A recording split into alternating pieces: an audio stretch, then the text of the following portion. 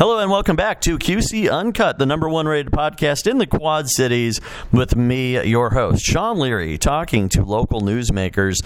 And as always, it is uncut, unedited, uncensored. I hit record, and whatever happens, happens. So you get to hear me and my screw-ups in all their wondrous glory, and my guests and their pithy and witty comments, unedited and uncensored as well. And today, you should expect a lot of pithy and witty comments from my guest. It's Laura Adams, who is the owner, artistic director, and creative guru here at the Black Box Theater in lovely downtown Moline. And we're going to be talking to Laura about the fact that Black Box is, well, they celebrated their third birthday in January. Laura is also, what is your official title at WQPT? Director of Marketing and Local Content. Okay, Director of Marketing and Local Content at WQPT, your PBS station here in the Quad Cities. Right. So we'll talk a little bit about that as well. But Laura, thank you so much for once again being on my show, and I'm glad that it didn't traumatize you overly last time. No, it didn't, not at all. And I mean, you know, it's nice you were here just before we opened and sort of gave us our little kickoff here. And it's nice to say we've made 3 years, or we're into our third year, I should say. So that's really been a wonderful thing. And I am a co-owner, co-artistic director, because I am with David Miller. He's my partner, and so it was just his show that just closed, and now I take over and do the next one, which happens to be called Silent Sky. Tell me a little bit about the next show. Well, if anyone has ever seen the movie Hidden Figures, when you have all of these women who were mathematicians and basically were helping with the space launch. Sure.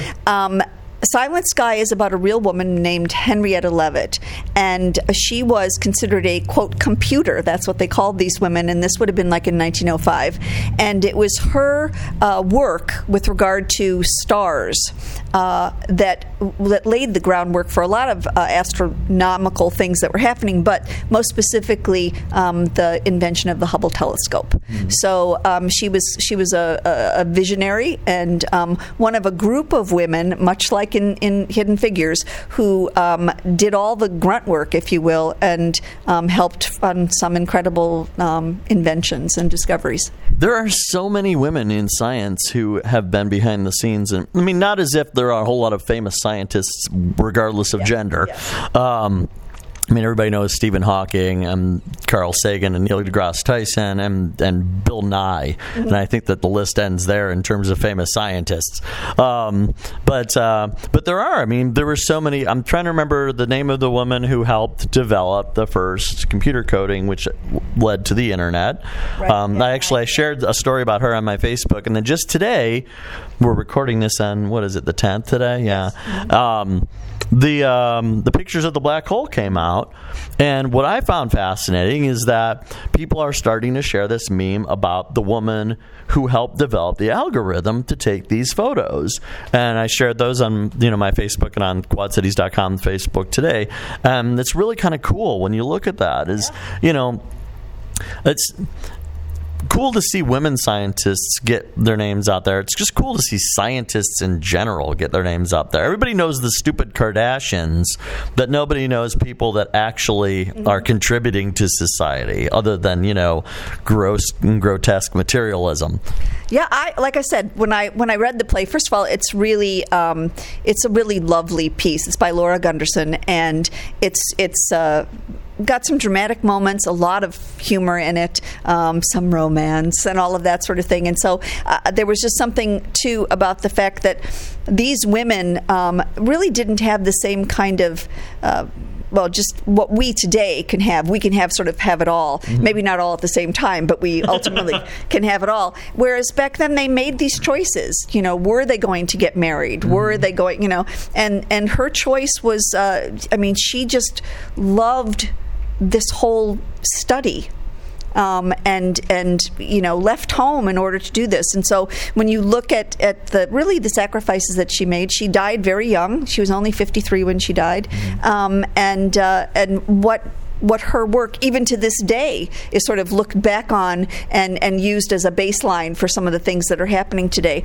I just find her a remarkable woman, and I think what I really love about not only about this cast and the show, but the fact that on our stage in this cast there are 3 new people, and that's one of the things Black Box, I guess, is getting to be known for. Where there's always a lot of new faces on the stage, and I love that. And we've been doing a lot of pieces too that have a lot of ethnic diversity, and that's another thing that I'm very proud of here. We did Lady Day early this year. That was the first show of our 3rd season. We'll be doing Guess Who's Coming to Dinner in the fall, and so that sort of product that we're putting out there that isn't just sort of the same old, if you will. I mean, I remember the first time I saw Guess Who's Coming to Dinner, and first of all, I was a ginormous Sidney Poitier fan. I mean, huge. And the last speech in the movie that Spencer Tracy does is just, about love, and, just rips your heart out because it's so beautiful.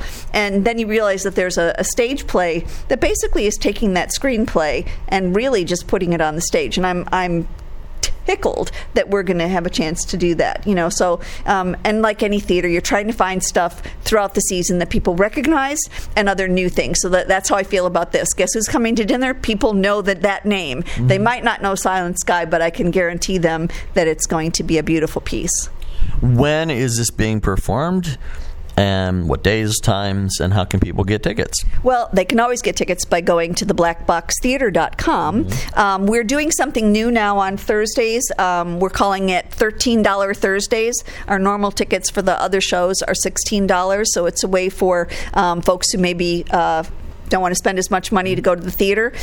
We think it's a very affordable price, but we also think, and I'm a firm believer that there's so many entertainment options around the Quad Cities. Just everything, music and dance and orchestra, you name it. We've got theaters all over the place, and so I think one of the most important things for us is to be able to give our patrons a really lovely experience from the time they walk through the door all the way through, through the show. And I think that we've been able to do that. I know a lot of folks who come in here and just like, oh, this is so cute. I had no idea this was here.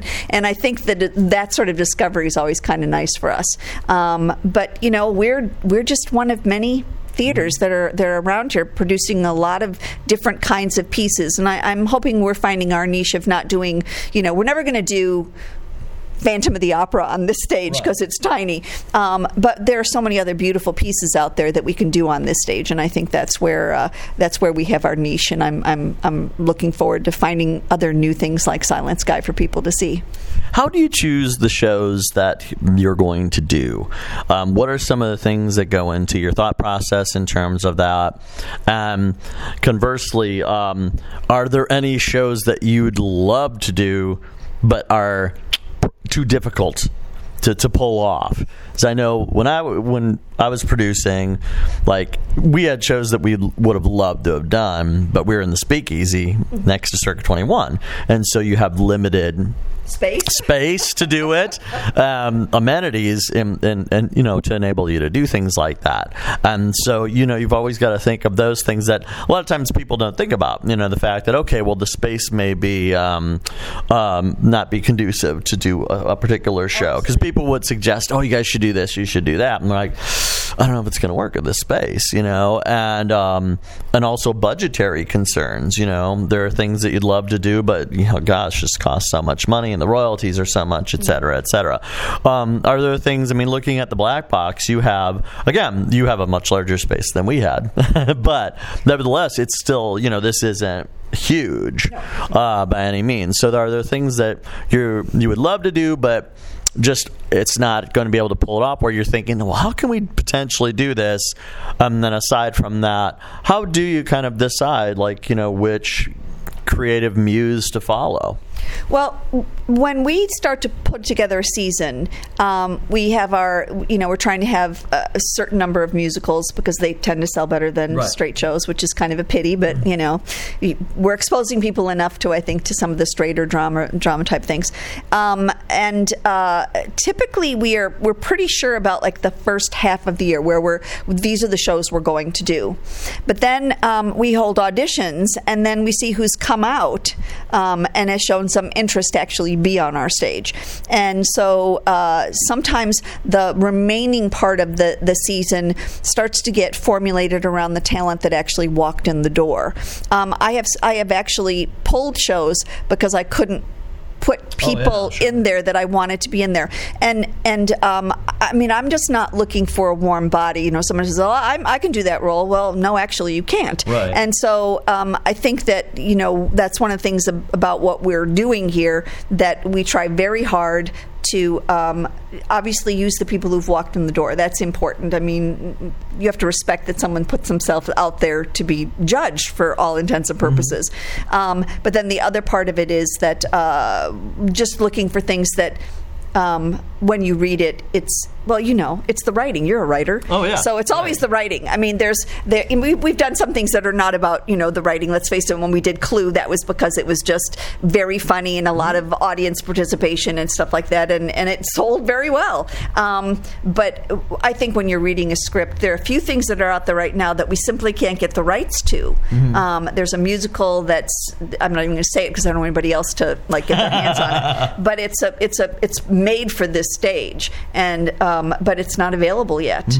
And then I had seen something in London a couple of years ago called The Truth, and it was it's a French farce, but not in the sort of French farce of slamming doors and stuff like that. And it's really about people not being honest within relationships. And it's very funny. It's very adult, and not adult in a lot of swear words or stuff like that, but adult in that adults will get this. Right. Themes, yeah. And but right now it's still not available. I've badgered the poor people in UK for, you know, almost 2 years now, and they're, you know, it's not available yet. It's not available yet. And part of that is they keep the source material that is from France has been adapted, and they're adapting other pieces that now go along with it. So I think they want to sort of do the whole thing together as opposed to one show at a time. But I'd give my eye teeth to do it because it's perfect for this stage. And I mean, when I first saw it, I looked at the set, I went, "Oh, that'll fit on my stage. That's the thing that will fit on the stage." So I think it's, you know, I mean, I think for us, it's the choosing, having an idea of who might be available, having an idea, obviously, once people walk in the door, and then making some, you know, adjustments as we go along. Toward the end of the season, you know, we have the folks that come in and do the podcast for comedy, the comedy thingy. Yeah. And Clay has written a play that is set, I believe it's in Clinton, Iowa. And they did a reading of it here once, just sort of to put it on its feet.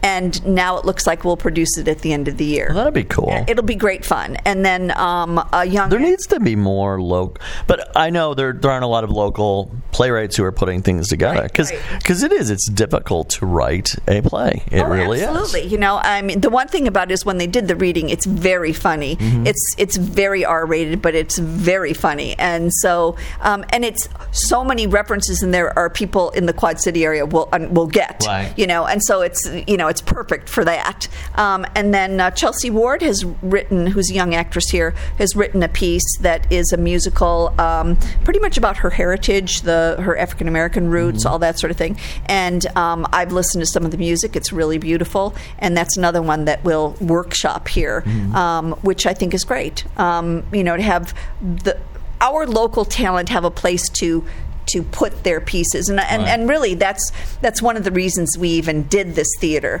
because we wanted for people to be able to do original work here.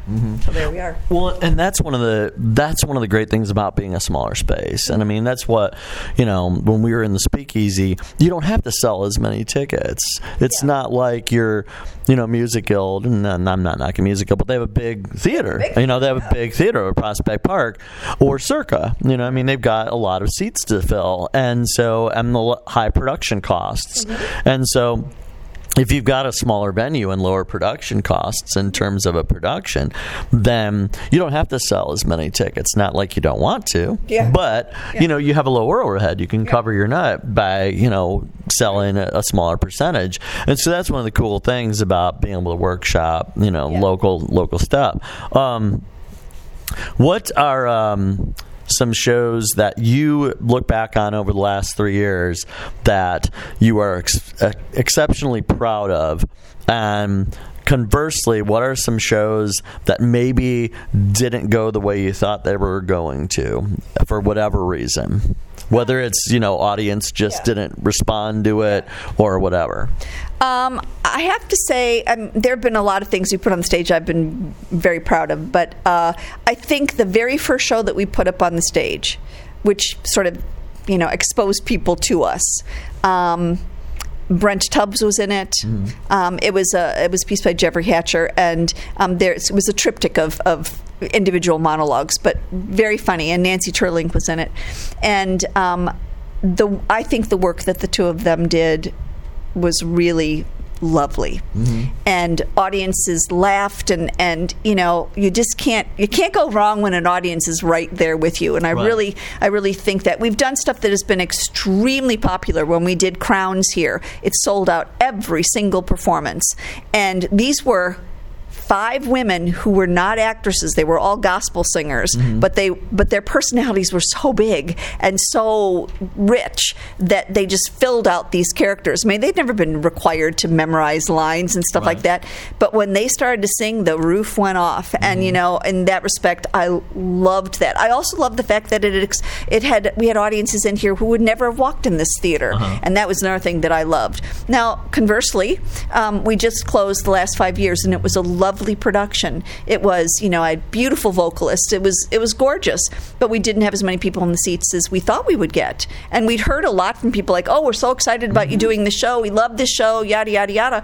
And, that's great to say, but, this is a business. And, and until, you walk in the door and pay for your ticket, it's just a nice thing to say about that musical. So there was that sort of disappointment with that. There have been things that have happened over the course of a year. We had a show that was going to open, and for a variety of reasons, which I'm not going to get into, it didn't make it to the stage, and so then it was like, what do I do to make up that money? And so I called a friend in Chicago who was on Chicago Fire, and I said, "Can you come do Love Letters with me?" And he did, and that was great. His name's Gene Weingat, and so we had that show go up, and then I pulled a lot of people back who had done It's a Wonderful Life for me, just to make up those dollars that we lost by not producing the one show. And so, you have to be sort of nimble on your feet, because, the bills come around every month, no matter what, and so, for us, I've been mostly proud of most everything we've ever done here. I mean, there are some things that, Rock of Ages, people come here to have just a good time. This was not something you'd walk out having some epiphany of, some brilliant thing that happened. But then there have been other pieces on the stage that, that I think, you did walk out and it made you think, and it gave you I loved when we did War of the Worlds here. People who had never ever heard the Orson Welles script. That was great fun to expose people to that. And I've had a lot of people say to us, "Why don't you guys do more of those radio type plays?" Because now we've done 2 of them, plays that have been set, to do as a radio play. And so I am looking at another script like that we can do, because it's not that they're so easy to produce in terms of, you still have to build a set, you still have to do all that sort of stuff. But I mean, actors, once they are familiar, still have scripts in their hands, and it's done as a radio show, and so it's got that feeling to it.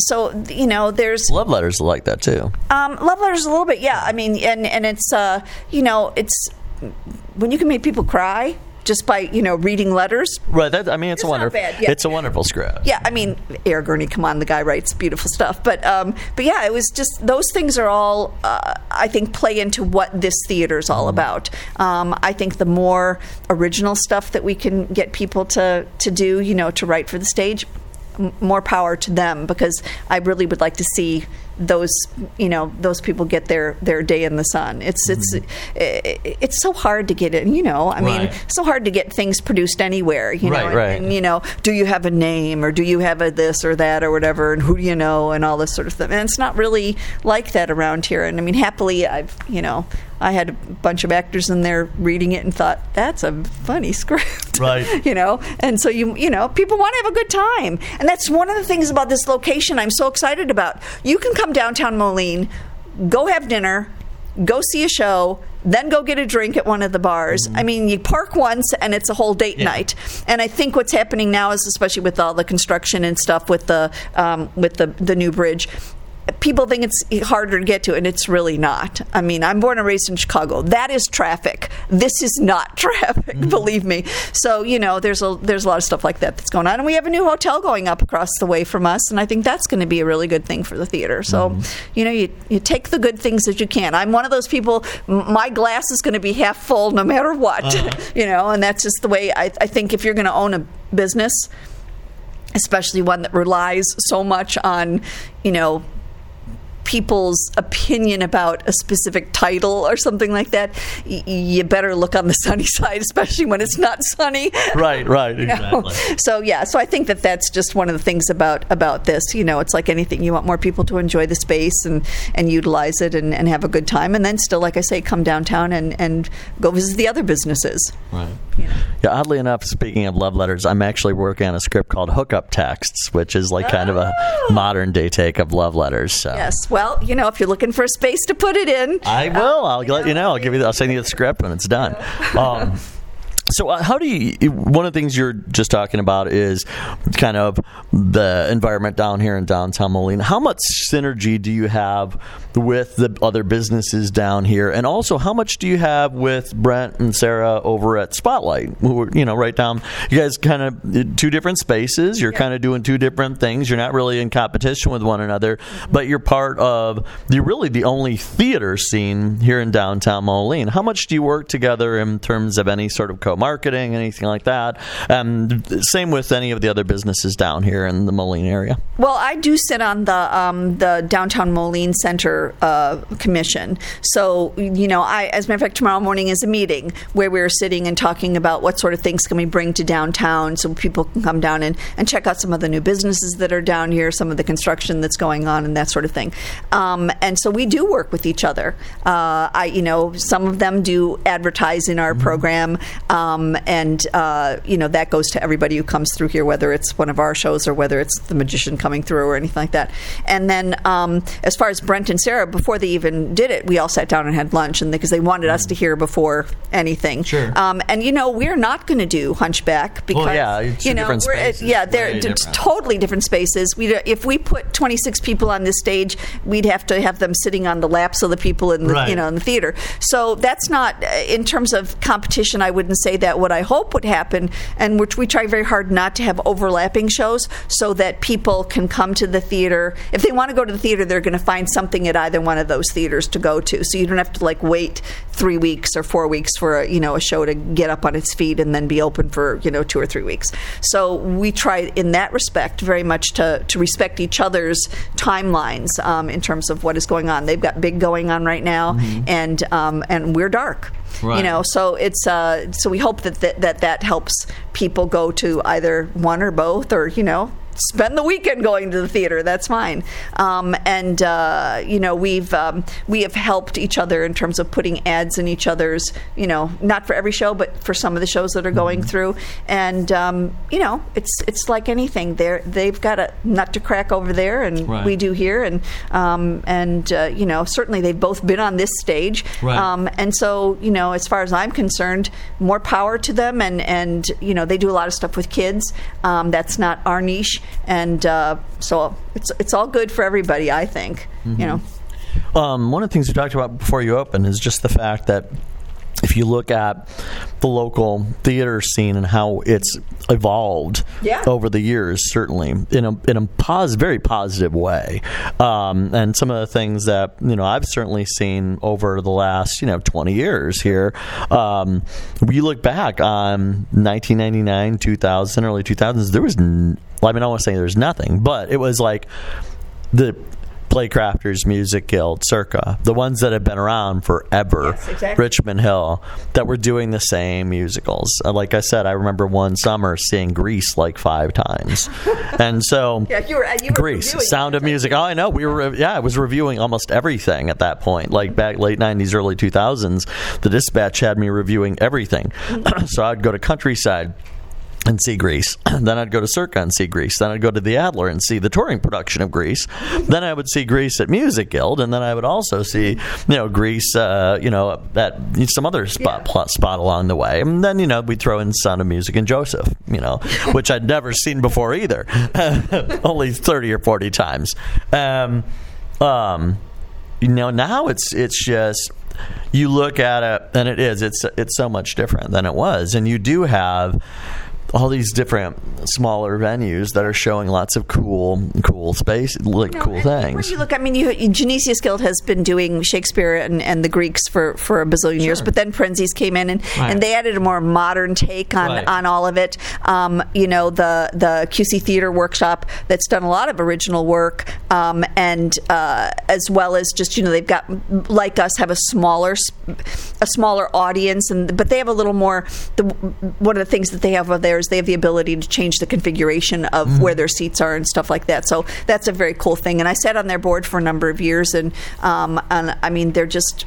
It's a good theater. They do a lot of really good work. They do. They've done some really terrific stuff. Yes. I love like Aaron Randolph's original stuff. Oh yeah, absolutely. And so there are all of those sorts of things with those smaller groups. I'm not really sure what Village is doing anymore. I haven't seen anything there in a while. I know that Playcrafters is trying to throw some younger stuff in there, but I think it's just a matter of everyone's trying to find their niche. Who's the next audience that you can get, and I think it's good that that people try to do stuff with some younger people, but their disposable income is very different than older folks. And it's so weird to have to talk about it that way, but there's a reason it's called show business, because unless there are dollars behind it, there's nothing going to happen. Right. And it always sounds so cynical when you say that, because it's like, art for art's sake, but it's not, can't quite be that way.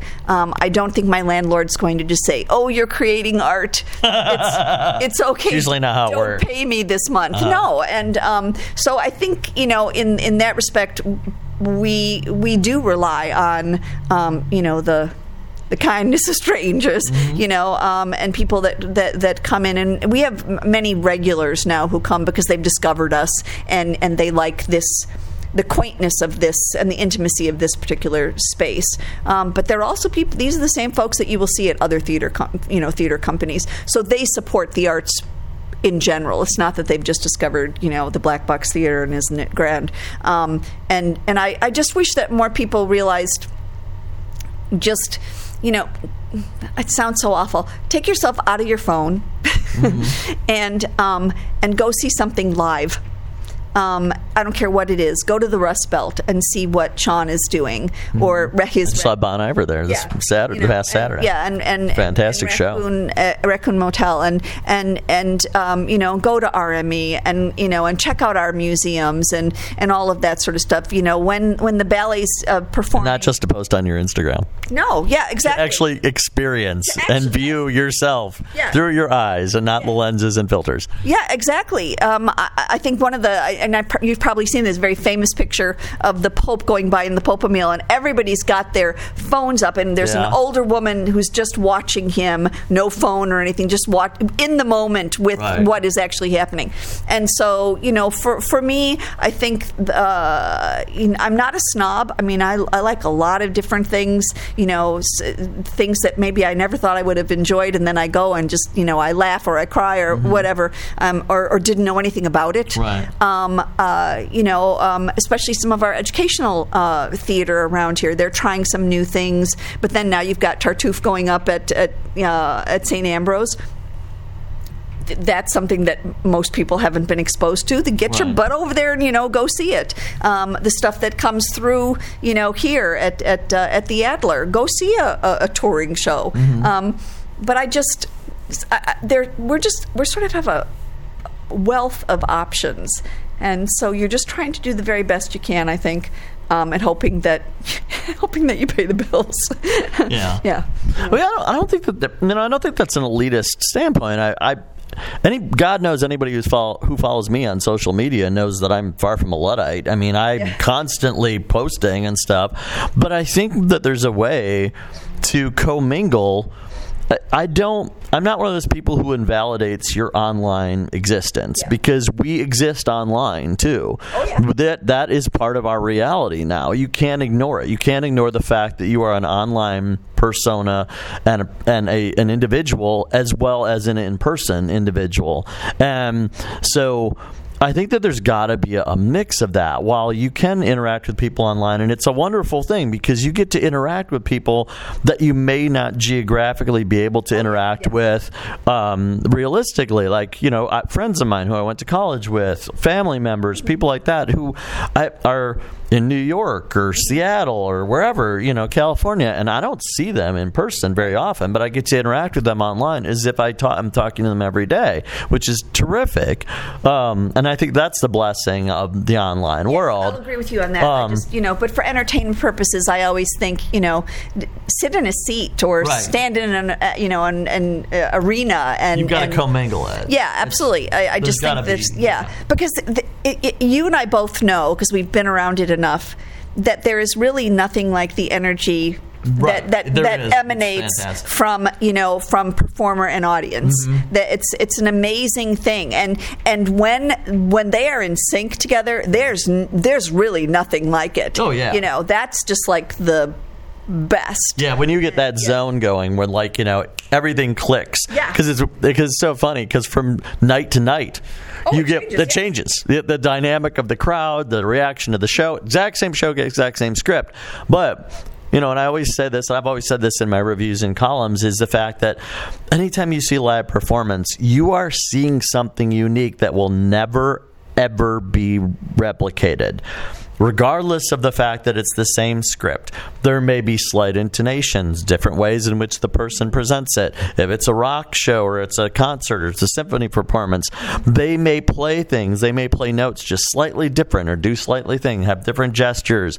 And then even beyond that, even if the performance itself was precisely exactly the way it was the night before, just the reaction and the energy of the audience is going to be different. So every time you step into a live performance setting, you're seeing something, you're experiencing something that will never ever be duplicated ever in the history of the world. So that there's something really beautiful and incredible about it. There's a famous and you're part of that. Yeah, and that's just it, and so is the audience. Right.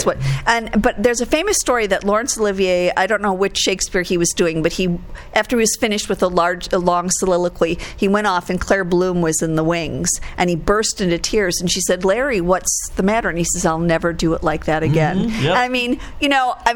When you hear that kind of a story, and you're talking about someone iconic like Laurence Olivier, and you realize he felt the same way as every guy who's ever walked on a stage as just sword carrier or whatever. Right. I may never do it that way again. And so I think that in that respect, it's magical. Mm-hmm. And that's, I don't care whether that's dance or music or whatever.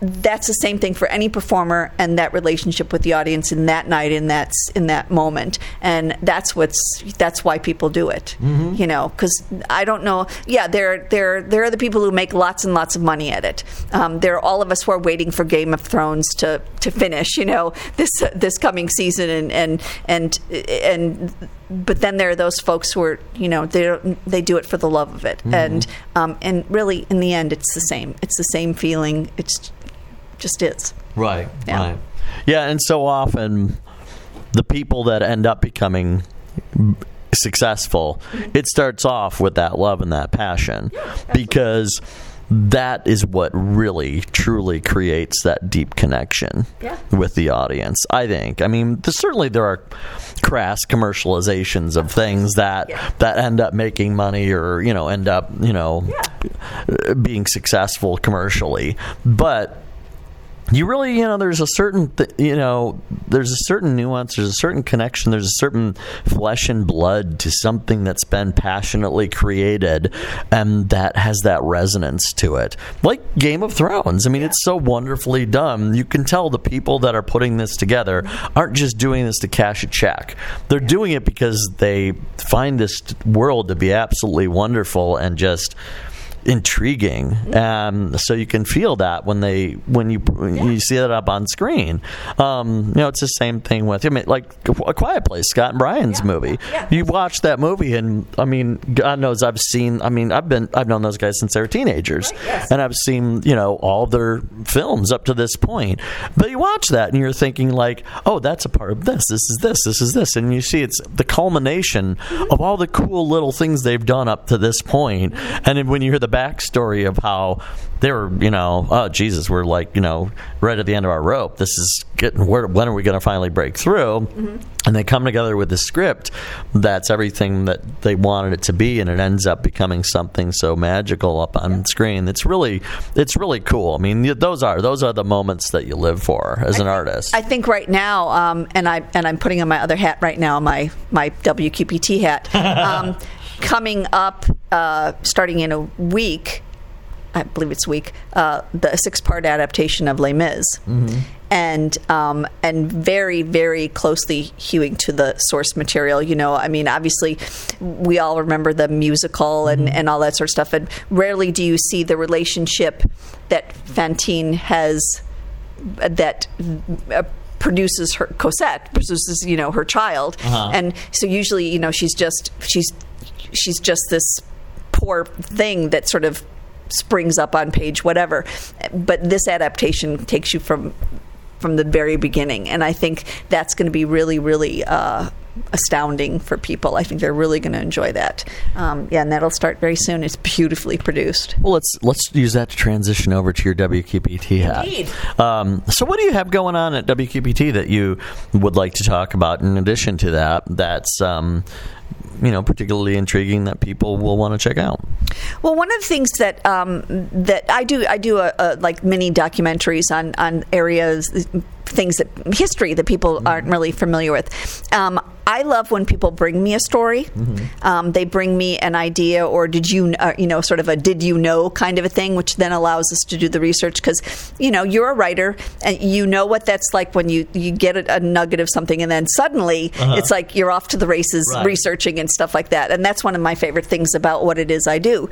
And so I'm working on a piece right now on John Bloom that should be finished editing in another couple weeks.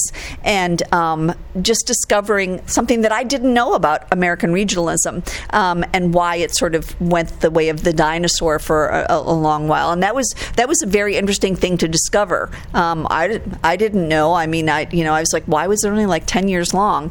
And but to discover that it was sort of an art form that was being replicated in Germany and Russia and used in a very different way than we were using it here. And so people didn't like that sort of they didn't like that art form suddenly, all of a sudden. And then having it come back into vogue during the Reagan era. So it just was interesting, for me personally, just to discover why that particular art form, which was so Midwestern, was not around for as long as you would have thought. And everybody knows Isabel Bloom, but how many people are really, really familiar with everything that John did? And so that's a piece that's coming out. I'm working on a piece with a gentleman. He's a steeplejack. And he's a free climber. There aren't many of them left in the United States. And so we have some lovely footage that he's actually shot with drones and stuff as he's free climbing these steeples.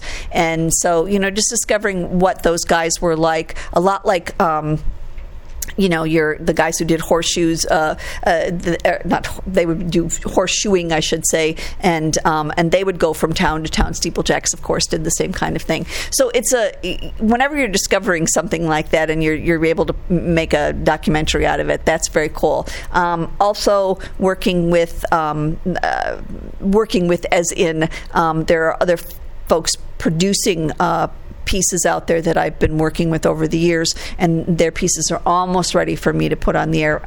One of them by Conrad Weaver is called Heroine's Grip, which is dealing with the opioid epidemic, and I think that's going to be very timely, and it's really amazingly done. I have more stuff from the Rundles that are coming, sort of the second part of Letters Home to Hero Street, the telling other stories of the 8. So it's really interesting. We have so much history here, and we have so many people who are trying to, memorialize it, and I think that's one of the best things about having a local public television station, because that's what we're there for. We're here to tell our story, and it's this story. And so much of what we do here, really, it can resonate nationwide, but it really is about who we are and why we are, and why people come to the Midwest and they go, "Oh my gosh, you people are so nice." Well, it's like, yeah, don't you ever run into nice people? So I think it's it's really embracing who we are, and discovering that no, we don't have to live in the big city to actually have talent, or to be creative, or to be nice, or any of that sort of thing. So I love the fact that, because I come from a big city. I'm Chicago born and raised, right. And so I never really thought I was going to live in the Quad Cities or you and me both. I'm from Chicago, New York. So yeah. So I never thought there would be the opportunities that really are here.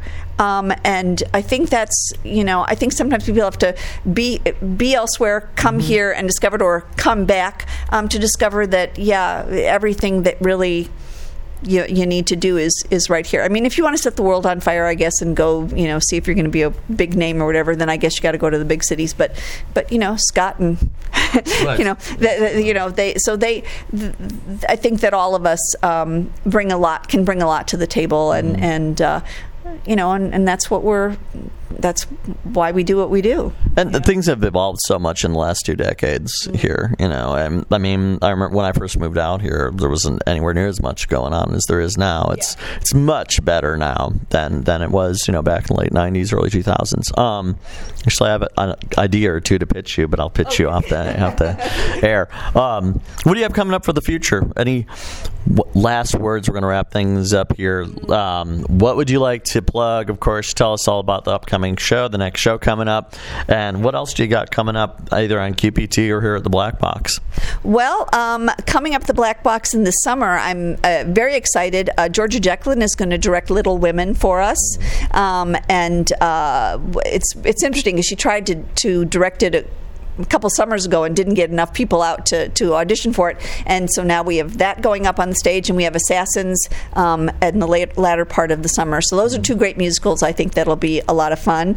We'll be doing a lot more Mr. Scott's Let's Explore with Mr. Scott at WQPT, and then the other part of it too is that I still get to act every once in a while, and I'll be working with Phil McKinley on Green River, which actually QC Theater Workshop did, and Phil then directed again over at Augie, and now it'll be done again, but it'll be a part of the new season at Mississippi Bend Players, because I can't remember all the shows in the season. That's terrible. Biloxi Blues, I think we're doing, and then they're also doing Dames at Sea. Cool. So, yeah. Tell people about your website, Facebook, and such. Give yourself some plugs here. Where can people go to find out about all these wonderful things, Laura? Well, you can go to theblackboxtheater.com, and you can get your tickets there. Yeah. You can also go to our Facebook page. Like us, we're like all those people. Our hearts feel bigger when we have a chance to have people like us. And more than that, we're a small theater company. We're no different than a lot of the small theater companies here, and we all rely on people who have enjoyed something to say something online about it, because people are always wanting to know, is it worth my dollars? And so I hope if people come and see something, they write it down and they tell their friends, and they come and enjoy all the little niches that we have down here in downtown Moline. So all I can say is support performers throughout this area. They deserve your support. Awesome. Laura Adams, thank you so much for being my guest. And, of course, you can always go to quadcities.com where you will find the latest stories on shows at the Black Box and stuff going on in conjunction with WQPT as well. So, Laura, thank you so much for being a guest. Thank you. I appreciate it so much. And I'm glad you can come down and see us after these 2 years and see how we're doing. 3 years. 2 years total. This is going into our third year. Okay. I'm being literal.